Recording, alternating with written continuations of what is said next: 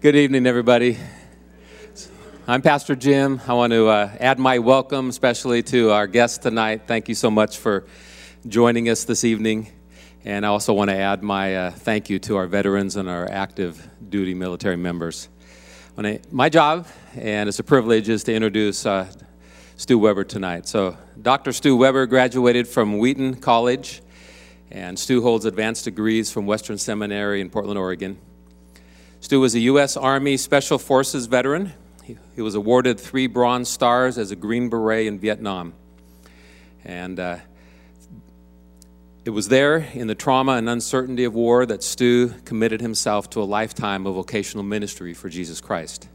He's a pastor who loves his family, his country, and the Church of Jesus Christ. 39 years ago, Stu and Linda joined a small group of friends down in the Portland area, including our friend Randy Alcorn. We're studying his book for the Happiness series right now. Stu and Randy and some other friends founded Good Shepherd Community Church, which is one of Oregon's larger church families at this time. Stu served there as the senior pastor for 32 years, and he's now the pastor emeritus there.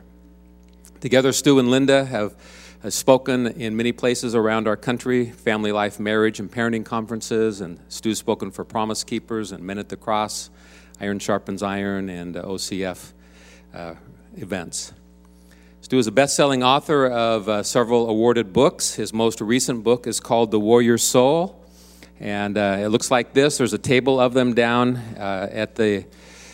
in the lower foyer, right by the entry doors, and we're making them available to you tonight. I think you'll want to pick one up and read it and maybe get one for a friend. They're just $12. You can get one on your way out tonight and enjoy that. So Stu and Linda live just outside of Portland, Oregon. High school sweethearts. They've been married for 50 years. They have 3 grown sons, and they're now greatly enjoying grandparenting. They have, at this point, 10 grandchildren so far. Stu's a Washingtonian originally. He grew up in Cle Elum and then graduated from high school in Yakima. And we sort of know each other from a distance over the years.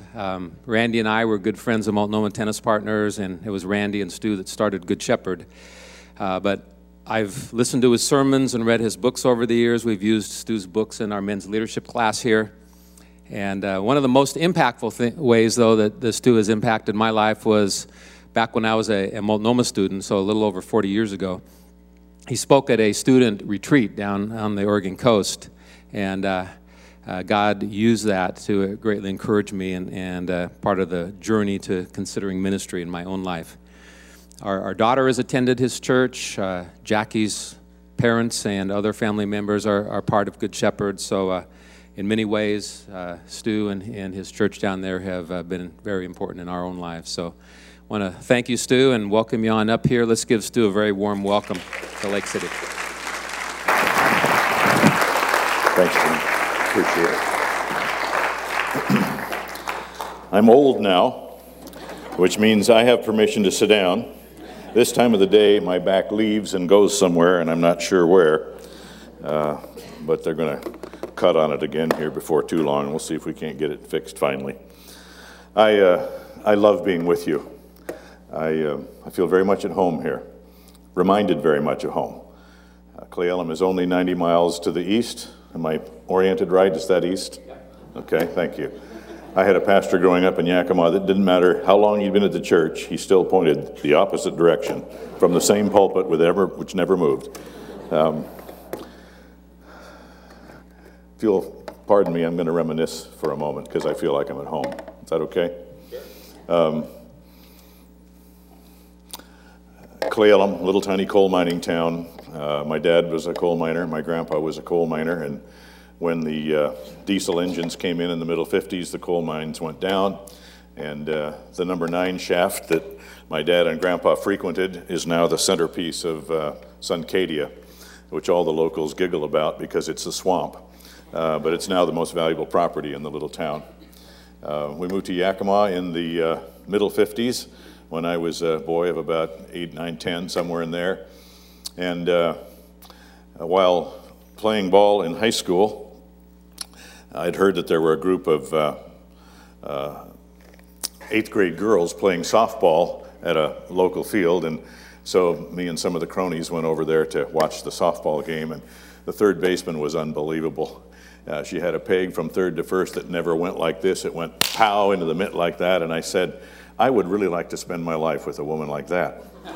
And because I thought life was about playing ball. I didn't know any more than that. And I saw her a weekend or two later in a vacation Bible school as we were kids, and she was incredibly cute at close range like that. And so we chased each other for 6 years and finally got married and have been married for 50, which is a miracle and fits in with the theme of our evening tonight, that life is a battle. Are you with me? Even the good parts. I love that woman like no other, of course, and that doesn't mean that it's always been smooth. We have lots of, as we say, water under our marital bridge, and most of it is deep or fast, or both. And as I told the guys this morning, we're both Germans. We're both firstborns. We're both aggressive in personality, and so we have had our issues over the years, and we taught on the Family Life speaker team on the theory that if we could be meaningfully married, anybody could. That's really the truth. My parents were married. We buried my father in the little coal miners cemetery this last February here in Cle Elum, and my parents had been married for 74 and a half years when Dad passed away, a long time. And at their 70th anniversary, some of the church folks said, well, Byron, what's the secret to a long marriage like that? And he said, well, you know, he said, we've only had one fight. Now it's still going on, but it looks like it's going to work out. There's some truth to that. I had the finest father in the world, and my mother was the Spitfire that I got whatever Spitfire I might have from. I love her dearly. She's 94 in January, and still with us, and still got her sense of humor, and still addressing me as her son. I walked into her room here a couple of weeks ago, and she said, buddy, you need to lose weight. First words. Once a mom, always a mom. As Jim said, God gave us 3 sons, none of whom we deserve, and all of whom are better men than me, and we love those 10 grandchildren, and now each one of my sons has a little girl, and so I finally learned what it's like. Guys would always tell me, you know, if you don't have a little girl, you just don't know what you're missing. And I said, well, obviously, God doesn't want me to know, or he would have given me one. I was fighting it off. And now I know, and I realize what they were saying. I love Lizzie like nobody in the world. And when she takes my hand and we walk down the little sidewalk, I'm a man again, you know? Lots to protect. Life is a battle. This is Veterans Day. And in keeping with that theme, we're just going to try to recognize the fact tonight that every one of us here is a warrior. Every man, every woman, every boy, every girl, we're all in a fight. Sometimes that battle is as simple as a paper cut at the office. Ouch. Sometimes that battle is as complex as an IED on a road in Afghanistan.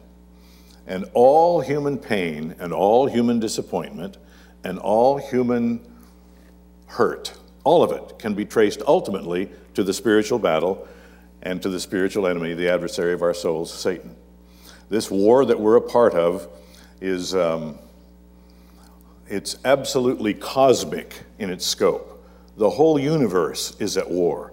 Ever since the evil one fell from the side of the Father, the universe has been at war. And this war is very global on this planet in particular.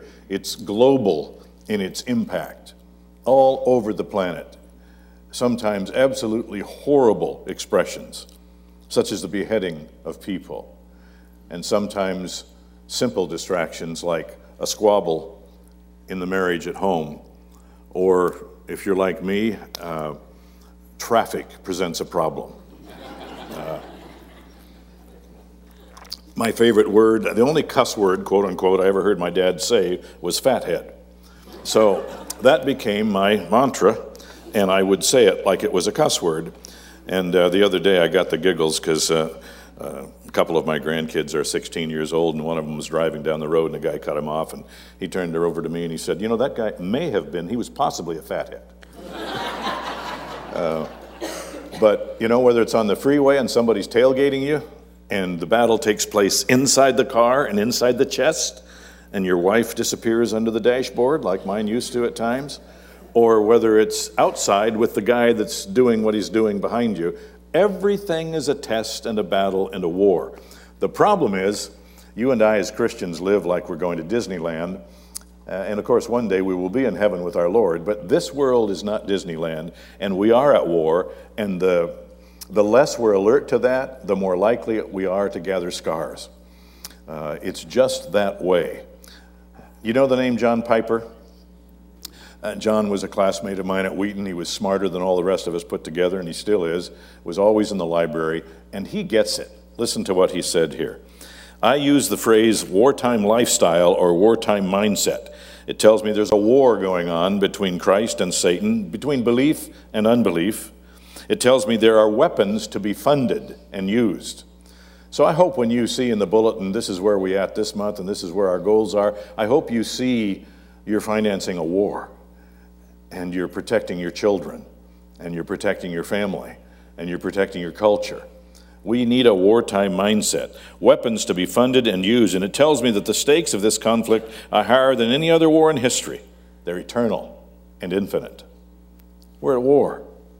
We're not just sitting here biding time until we go to the heavenly church camp. We're at war. It's a real deal. Piper says, I need to hear this message again and again. Now, if John Piper needs to hear it again and again, for goodness sakes, how about the rest of us guys, huh? I drift into a peacetime mindset all the time, as certainly as the rain falls down. I'm wired by nature to love all of the same toys that the world loves, and I start to fit in. I start to love what others love. I start to call Earth home, and before you know it, I begin to forget the war, and I don't think much about people perishing, and I stop dreaming about the triumphs of grace, and I sink into a secular mindset that looks first to what man can do and not what God can do. It's a terrible sickness, and I thank God for those who have forced me again and again and again toward a wartime mindset. I need this warning every day. We're in a war. So, may I just say this, physical war, all physical combat, it's just a physical metaphor for the reality of what happens in our spiritual world. Did I kind of reverberate there? The physical wars that we know about are just metaphors for the spiritual wars that are 24/7 all the time. One indication of that here in the auditorium is that you too, like we at Good Shepherd, place your drummer behind bulletproof glass. Some of you like it, some of you don't like it. It's part of the battle, okay? It's just the way it is, and we need to learn to lock arms as believers in this battle so we can win. So what I want to do is look at a couple of things here that kind of draw that together. When I had the privilege of visiting the troops in Afghanistan several times in the last few years, one of the highlights for me was Major General Ben Frakely, who was the CG of the 10th Mountain Division, and he was welcoming some of his troops into country for the first time. And he said, I need 3 things from every one of you. I need you physically fit. We're fighting sometimes at 10,000 feet in snow. You need legs and you need lungs. Stay fit. And I need you to be tactically fit, because those people sitting beside you are dependent upon you. You are fellow soldiers. You must be big enough to carry the person next to you when they get hit. You need to be involved, tactically fit. You need to know what you're doing on the battlefield. And thirdly, and this was a shocker to many of his guys, he said, I need you spiritually fit. Because all warfare is won ultimately in the chest of the soldier. That's a really good saying. Here's General George C. Marshall. Some of you are old enough to remember who he is, and if you don't learn about him in school, it's because we don't teach anything in school anymore. George Marshall was one of the more intelligent men of the mid-20th century. He was the 5-star general that put Eisenhower in his place in World War II, Chief of Staff of the Army, became Secretary of State thereafter, rebuilt Europe with the Marshall Plan after the war, a genius, a soldier of soldiers. And here's what he said. The soldier's heart, the soldier's spirit, the soldier's soul are everything. Now, either he meant that or he was speaking hyperbolically. I believe he meant that. The soldier's heart, soul, and spirit are everything. You would think it would be his M1 Garand in those days, but not according to General Marshall, who knew more about war than anybody. It's the soldier's heart, soul, and spirit that are everything in this battle. And if that's true in physical combat, like he was leading in World War II, how much more is that true in the world where you and I move as a formation and hold on to each other? That's the nature of the warfare we're in. Jeffrey Schwartz, who's the great brain researcher, I think it was the UCLA Medical School for a while, he wrote a book called Brain Lock, and he was asked one time, what is it going to take for our schizophrenic, parapsychotic, whatever, I've forgotten the term, what's it going to take for us to grow back again to making sense as a people? And what Jeffrey Schwartz says is it's going to take reconnection with 3,500-year-old wisdom. He was referring to the scriptures. I understand he has since come to Christ. I don't know that for sure, but I pray that's so. 3,500-year-old wisdom. What we're going to do is we're going to look tonight. You're going to turn to the book of Joshua, if you would, and we're going to look at a 3,500-year-old after-action report from the 14th chapter of the book of Joshua, and we're going to come up with some principles to help us in this spiritual war. Picture now these two old boys. They're sitting around the campfire. This is the way I picture them. Joshua and Caleb, they've been together for a half century. They've been soldiering for a long time. They've taken the people through the wilderness. They're in the middle of taking conquering the land, and they've divided the land. They've taken the north, and they've taken the south, and those two campaigns are done, and all that remains are the highlands, the hill country, the most difficult objectives in their war. And they're about to launch an offensive into that area. And I picture the two old soldiers sitting together around the campfire the night before they cross the line of departure.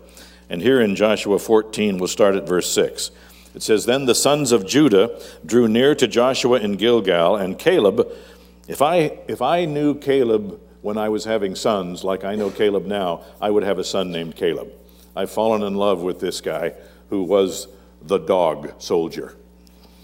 And Caleb, the son of Jephunneh the Kenizzite, said to him, Joshua, do you remember the two old soldiers? They're at the end of their life. They're at bookends. They're doing some reminiscing. And they not only reminisce, they remember. And you'll see history coming up over and over and over again in this conversation. Let that be something we get a hold of. We are dead in this war without history. History is the explanation of everything that's current. So he says, you remember the word which the Lord spoke to Moses, the man of God, concerning you and me. There's another little phrase. This is historical narrative, so you interpret it a little differently exegetically than you would New Testament passages necessarily. And when I see in that little phrase, you and me, I see the hyper camaraderie that occurs between two soldiers that have faced the ultimates of life and death together for a long time. These guys are what they call today battle buddies. It sounds a little innocent. It's not innocent at all. These are the guys who've seen everything together. You and me. So we've got a sense of history. We've got a sense of camaraderie. He says, he spoke to you and me in Kadesh Barnea. I was 40 years old when Moses, the servant of the Lord, sent me from Kadesh Barnea to spy out the land. You remember the 1st Special Forces A team? There were 12 of them that went on a long-range recon into the land of promise to measure the cities, to measure the military readiness, to scout, if you will, to gather intelligence for the Israeli forces that would be moving in. And in the 12-man team, there were 10 who gave the majority report who panicked out. But there were 2, Joshua and Caleb, who gave the minority report that said, we can do this. I brought word back to him, Moses, as it was in my heart. As it was in, you can hear General Marshall a little bit there. It's the soldier's heart that's everything. We're going to look at that phrase if we have time.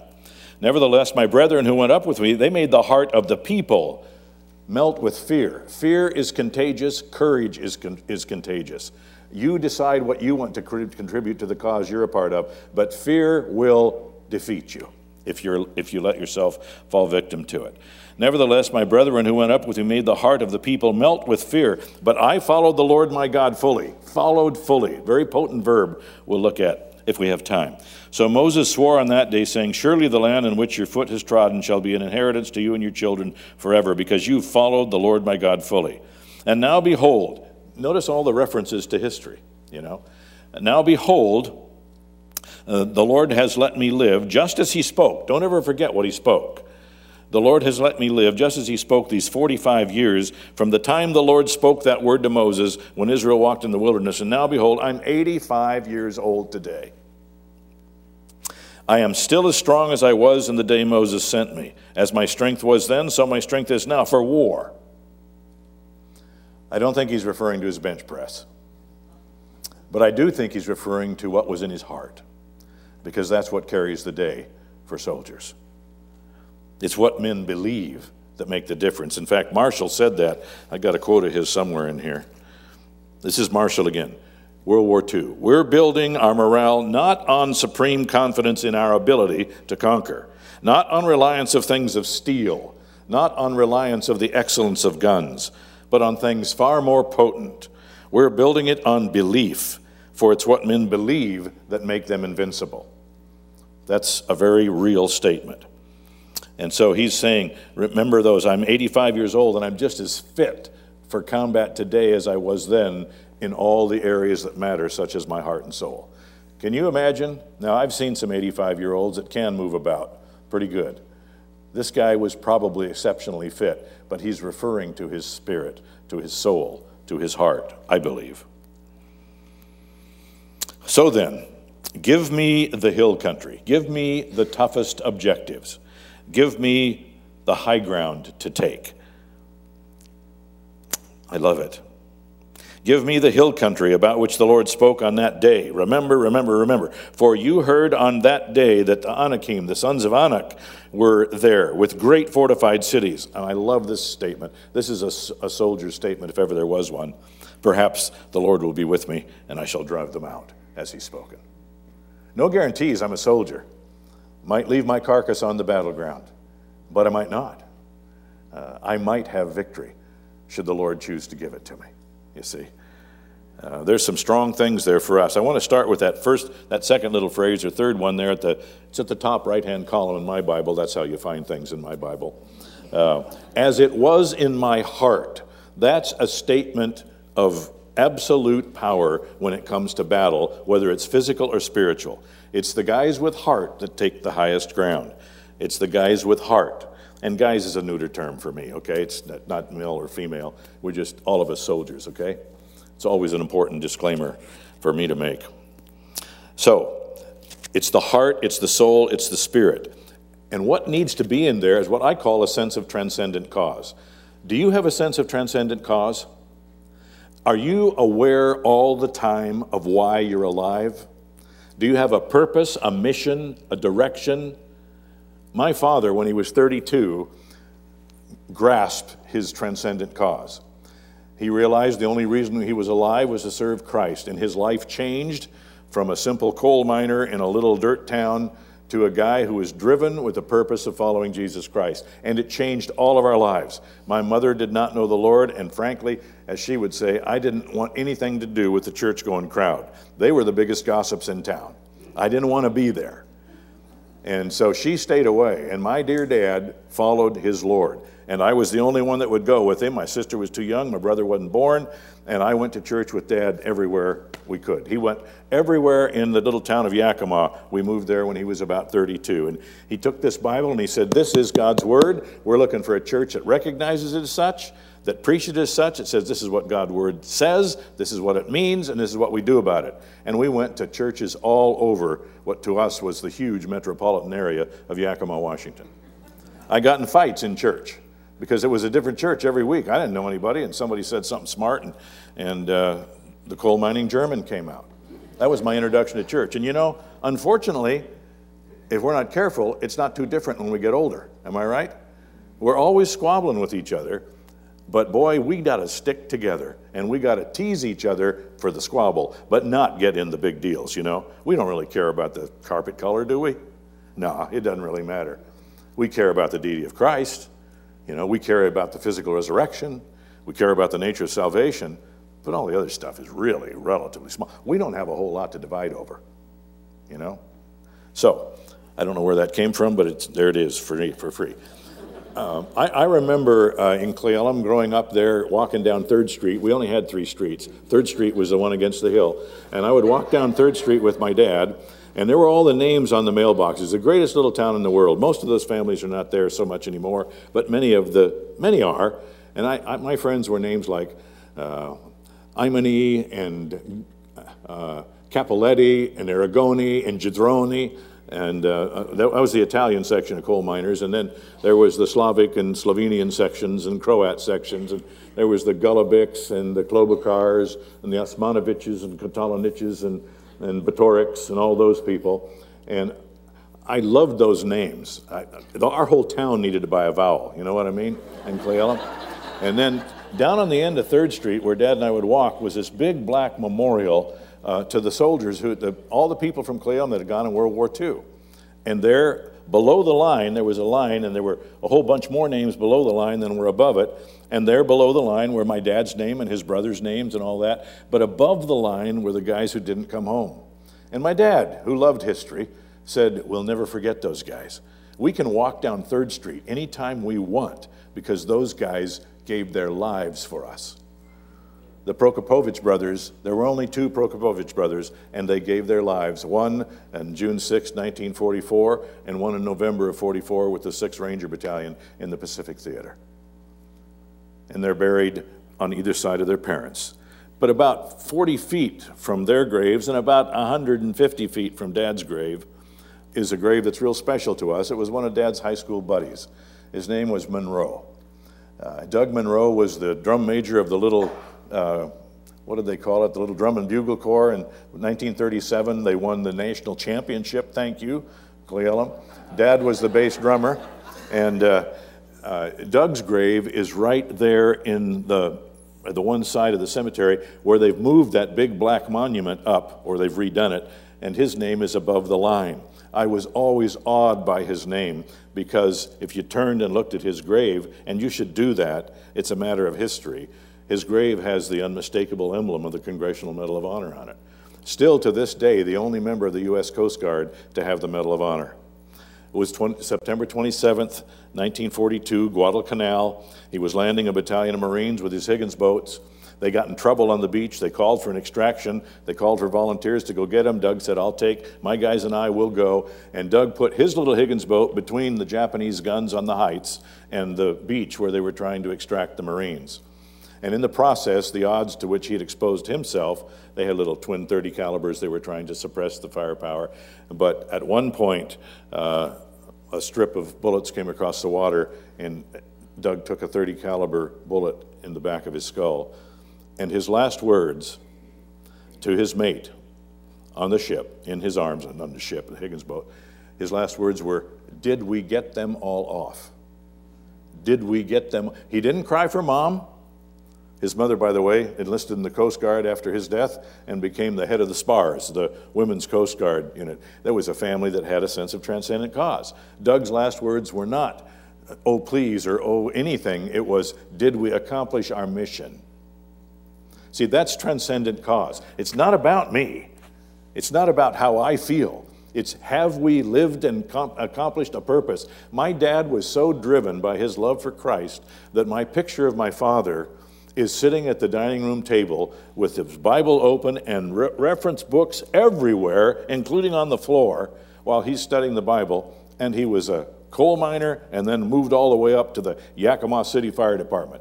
Everybody thought he was a retired pastor. They called him Solomon at our little grade school at our church. They would bring him into the classes to answer any questions about the Bible they needed. Dad was always living under that transcendent cause, you see. Gates of Fire, all soldiers should read it. It's a book about the Peloponnesian, or about the fall of the gates at Thermopylae, the thermal gates, the hot springs there, when the king of Persia, Xerxes, wiped out the 300, not the ones in the movie, but the actual 300 guys who sacrificed their lives for their people. Well, that book, Gates of Fire, is really a magnificent historical novel. And in the process of working with that historical novel, I was reading it through, and I came to a place, the Spartan military system had, every 14-year-old boy was linked with a mentor who was already a warrior, because they knew war was all around them. And so all the 14-year-old boys were mentored by senior soldiers, and they had little training exercises. And on this particular day that this conversation took place, one of the 14-year-olds had been killed. And so for the first time, young Alexandros saw death. 14 years old, and he saw a friend die in a training accident. And so his mentor, Diakonis, sat down with him at the end of the day, and they were evaluating what had happened and what was that like and what did it feel like and how do you relate to it. And kind of the summary conversation from Diakonis to Alexandros was this. Diakonis said, Alexandros, if I thought this body, this life was mine, I could never advance a single pace into the face of the enemy. But it's not mine. It belongs to my bride and to my children and to our country and to generations yet unborn. That's a sense of transcendent cause. It's larger than you. Doug had it. Diakonis had it. That's what we need to. My dad had it in spades. He had a library that would put most pastors to shame. And he studied, studied, and studied. And he had been retired from the fire department when he died for almost 50 years. He was retired twice as long as he worked. And there were firemen who came to his funeral in Portland because they'd heard Pop had passed away. And one of them was his roommate at Station 3. And he told me of a conversation my dad had never mentioned to me. He said, we'd just gone to bed, we'd turned out the lights, and my dad, who is also German, said in the dark, I am a sinner. Now, this guy doesn't know what he's talking about over here, thinks maybe he's hallucinating. I don't know. I am a sinner. What do you mean by? He said, there's a guy in this fire department I absolutely hate, and that's wrong. And I'm a sinner. And I would be dead forever if I wasn't saved by Jesus Christ. Dad's life changed. Transcendent cause. There were some guys ahead of us a few years. We call them the Founding Fathers. They had a transcendent cause, and they gave everything to it. We hold these truths to be self-evident, which is Thomas Jefferson's way basically of saying any stoop can get this, okay? These truths are self-evident. We're created. We're created equal. We're created equal. We're the same. Not the same, but equal. And we draw our life and our breath from our Creator, and we are endowed by Him with certain unalienable rights that don't originate with human government. Things like life and liberty and the pursuit of happiness, which in their culture meant basically being able to have a piece of ground and feed your family from it and not have somebody tell you that everything on that piece of ground belonged to the king. That was a transcendent cause, and they gave their lives, and they gave their fortunes, and they gave their homes. And here you and I sit on their shoulders. And I wonder how many people in our room could name 10 of them, or 5, or let alone know what they thought and said and wrote. We need to be alert to that, and that takes us to the second point. Not only as it was in my heart, not only a sense of transcendent cause that drives you 24/7, but a sense of history. If we forget history, we are dead people. There's a linkage to the past that allows us to know where we've been so we can understand where we are and where we're headed. The Founding Fathers called it a frequent recurrence to the past, a frequent recurrence to fundamentals, moral touchstones. It's a spiritual compass linked to your past. I say it this way: nurtured memories shape future destinies. Nurtured memories. You pick these memories out of your past and you nurture them. And you take these memories out of your past and you forget them. They will hold you back. My wife was raised by an individual who was not a man. Her father was anything but a man. And he not only didn't provide for the family, but he abused my wife in every way a male can abuse a female.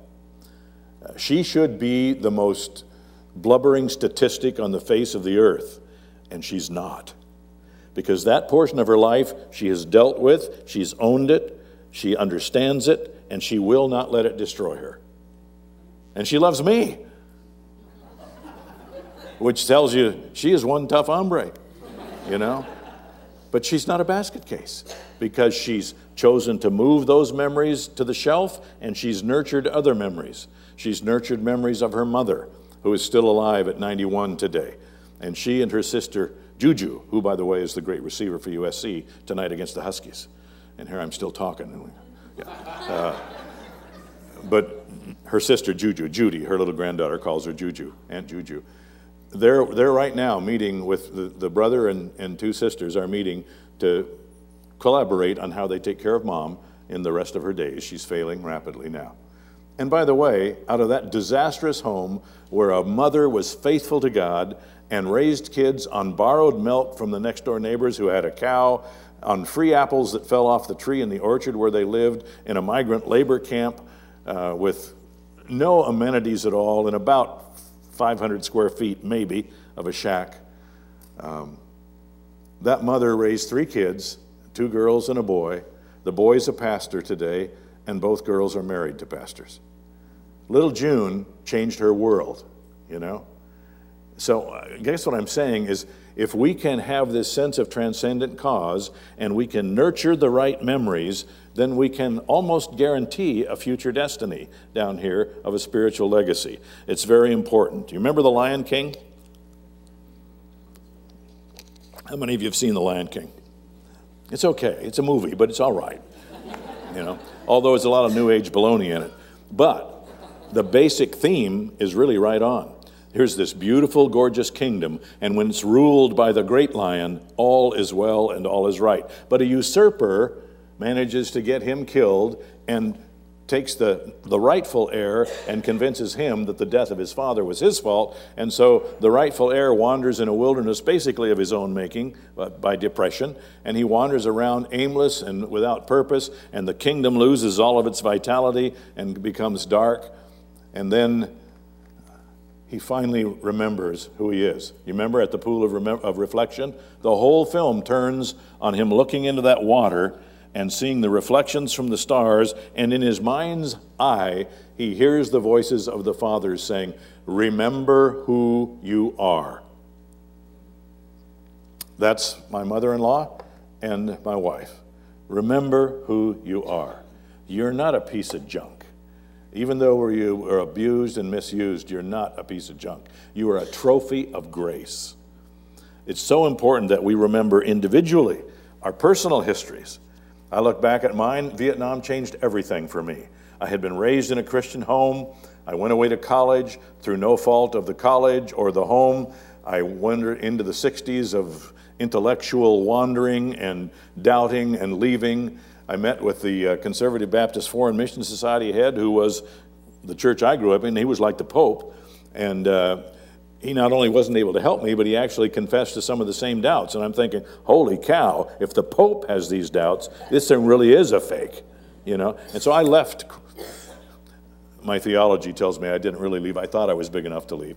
But I didn't have anything to do with church. My favorite picture of my wife is taken from some barracks in Germany, and I'm on the 4th floor, and she's going off to teach little kids in the Army Chapel about Jesus, and I don't have anything to do with it.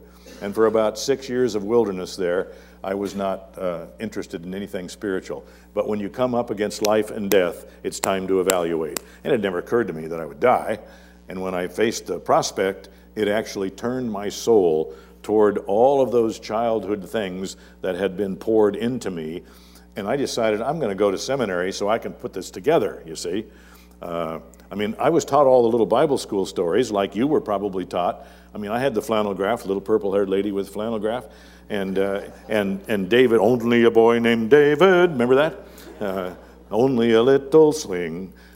I knew that part of the story, but I never knew, that little purple-haired lady never told us that he cut the head off of that giant and drug it up to the king and threw it at his feet. That was pretty cool, I thought, you know. And it would have grabbed all the little boys' attention, you know what I mean?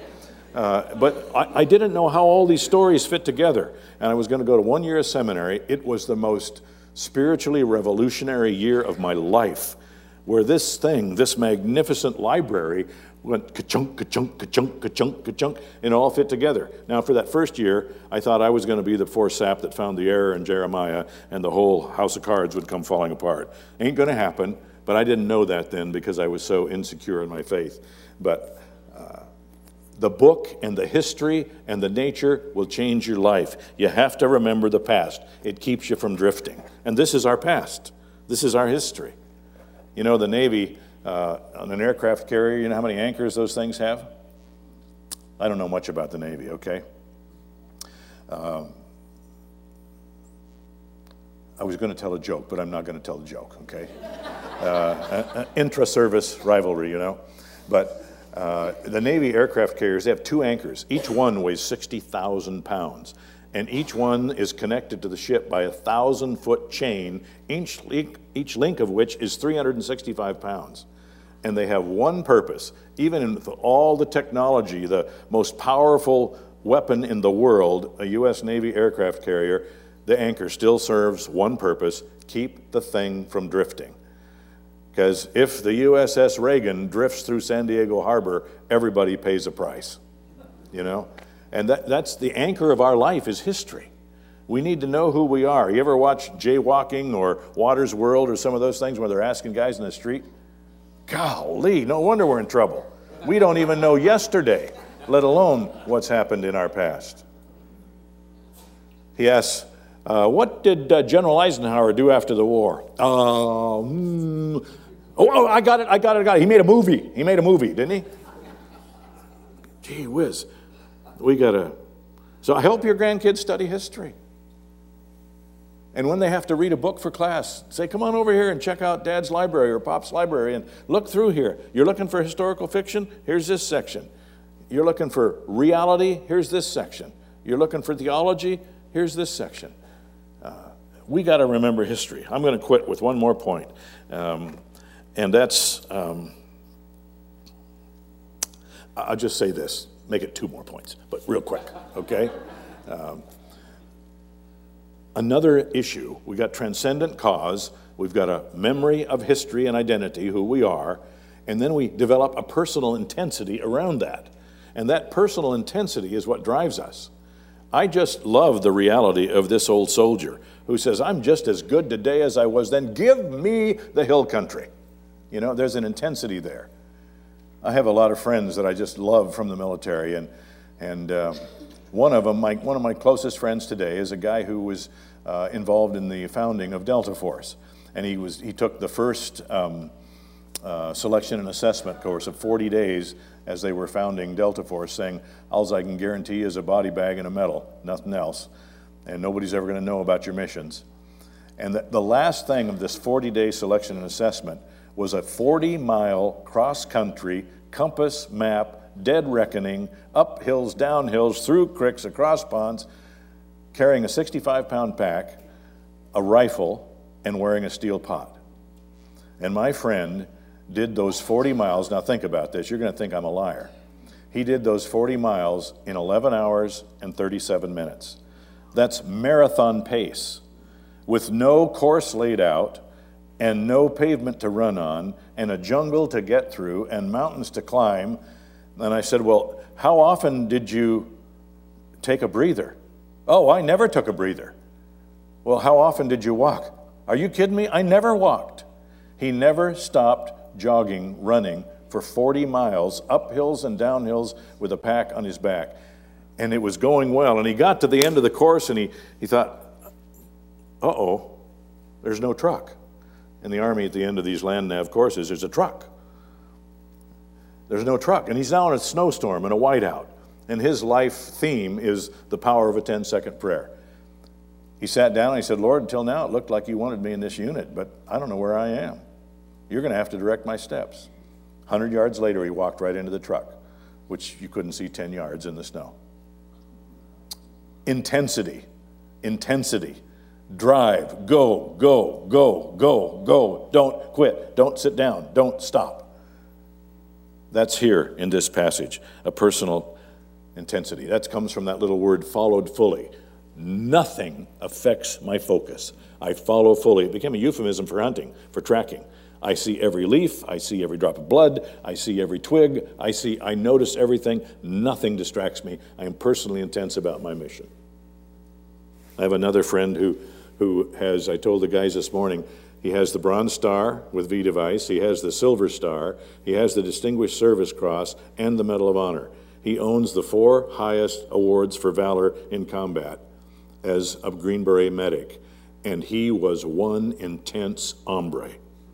Now, he didn't know Jesus yet. And he suffered a little bit from PTSD, and he was a medic, SF medic, and they made these physician's assistance programs basically for trauma, people experienced with trauma. And so he applied to the one at Dartmouth, and he'd finished all the application, and he was going into the final interview. The interview seemed to go well, and the guy asked him when the interview was over, "Let me ask you one more question. Why would you want to go into medicine having killed all those people?" It was the wrong question to ask. The PTSD took over, and Gary says, the next thing I remember is seeing his shoes coming across his desk, knocking his books on the floor, and I came to with my knee in his throat on the floor. That's what you call personal intensity. A little bit out of order there, for sure, but it was that same intensity in combat that kept him alive in the middle of everything, with all that going on. So you've got a transcendent cause. You've got a sense of history and identity, personally, familially, nationally, theologically, and you've got this personal intensity, and then you get a battle buddy, okay? I'm going to close with this one. In that little phrase, you and me, you and me, you and me, Joshua, Caleb, they didn't even have to say words to each other. They had been in the worst of circumstances together, and they had carried each other. They were actual fellow soldiers, which Paul calls us. The highest compliment he could call one of his disciples was that he was a fellow soldier. They walked together. Did you know that God never goes anywhere without his 2 best friends? It's the Father, Son, and Spirit. He is the original small group. They stick together. And they carry each other. I have another friend who was later a commander of Delta Force, whose lifetime best bench press was 507 pounds. The NFL tackles may do 450. He's 507. He had to get a different uniform. They had to cut him and put special sleeves on because his arms were bigger than my legs. And I asked him, he's also a weapons and knives man. At his retirement as a general officer, there were almost 40, several dozen other generals came to his retirement at Fort Bragg. People don't do that. That's some kind of a record. He was a soldier's general. He was a fighting general. He was a knives and weapons man. And the last guests of honor that they introduced, instead they went through all those generals, and then the MC of the event said, and last and not least, in this particular retiring general's mind, will all of the gun dealers and knife manufacturers please stand up? Because he kept them in business. I mean, he was that kind of a soldier. He escorted Tommy Franks and Mrs. Franks into Afghanistan, and Tommy and Mrs. Franks went into this big tent where all the Afghan elders meet. It's dark, it's smoke-filled, the men have black eyes, they have things on their head. It's scary for Mrs. Franks in particular. And she says to Gary, she leans over and she says, "Do you have any weapons with you?" He goes, he's a knife and weapon man. Why do I tell you that? Because of what I'm going to say now. I asked him, when you know you're going to see the elephant, when you know it's coming back at you, you're going to see a firefight, what do you want with you at the ready? And I was thinking, his souped up M4. His wife gives him a different handgun every birthday so that his life has been threatened so many times because of drug lords that he's thrown in and finished off. And so she's a good Army wife. I'm thinking maybe he wants his Kimber 45, or maybe it's that M4, or maybe it's this or that. I said, what do you want with you more than any other thing? He got real sober. His eyes sweated a little bit, and he said, I want someone big enough to carry me when I get hit. Never go into battle alone, and never leave a brother or sister behind on the battlefield. Go after them. As recently as yesterday, one of my friends had to grab one of my other friends and say, don't you dare. He almost went back to the bottle after being sober for a long time because it was Veterans Day and he saw his bunker at Quezon on the military channel. And he almost went nuts. And old Mike pulled him out and carried him away, We need each other all the time. You are warriors, every man, woman, boy, girl, and you need those qualities. You need a transcendent cause in here. You need a settled memory of who you are and whose you are. You need a personal intensity that drives you along those tracks. You need the kind of thing the kind of friendship that, where you call each other man to man all the time. I call virtually every day my best friend on the planet. We've been buddies for over 40 years, and we've drug each other through all kinds of things and held each other in our marriages, and I wouldn't be qualified for the ministry today if it wasn't for those guys, 3 of them. We need each other. And then one last thing, we need a spirit of optimism. Perhaps the Lord will be with me, and I will take the high ground. No guarantees, but always positive, you know? My wife has really been into the television news lately.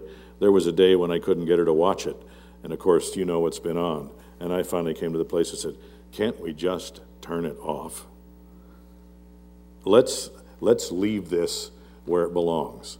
Do everything humanly responsible that we can and leave it in the hands of the Sovereign One.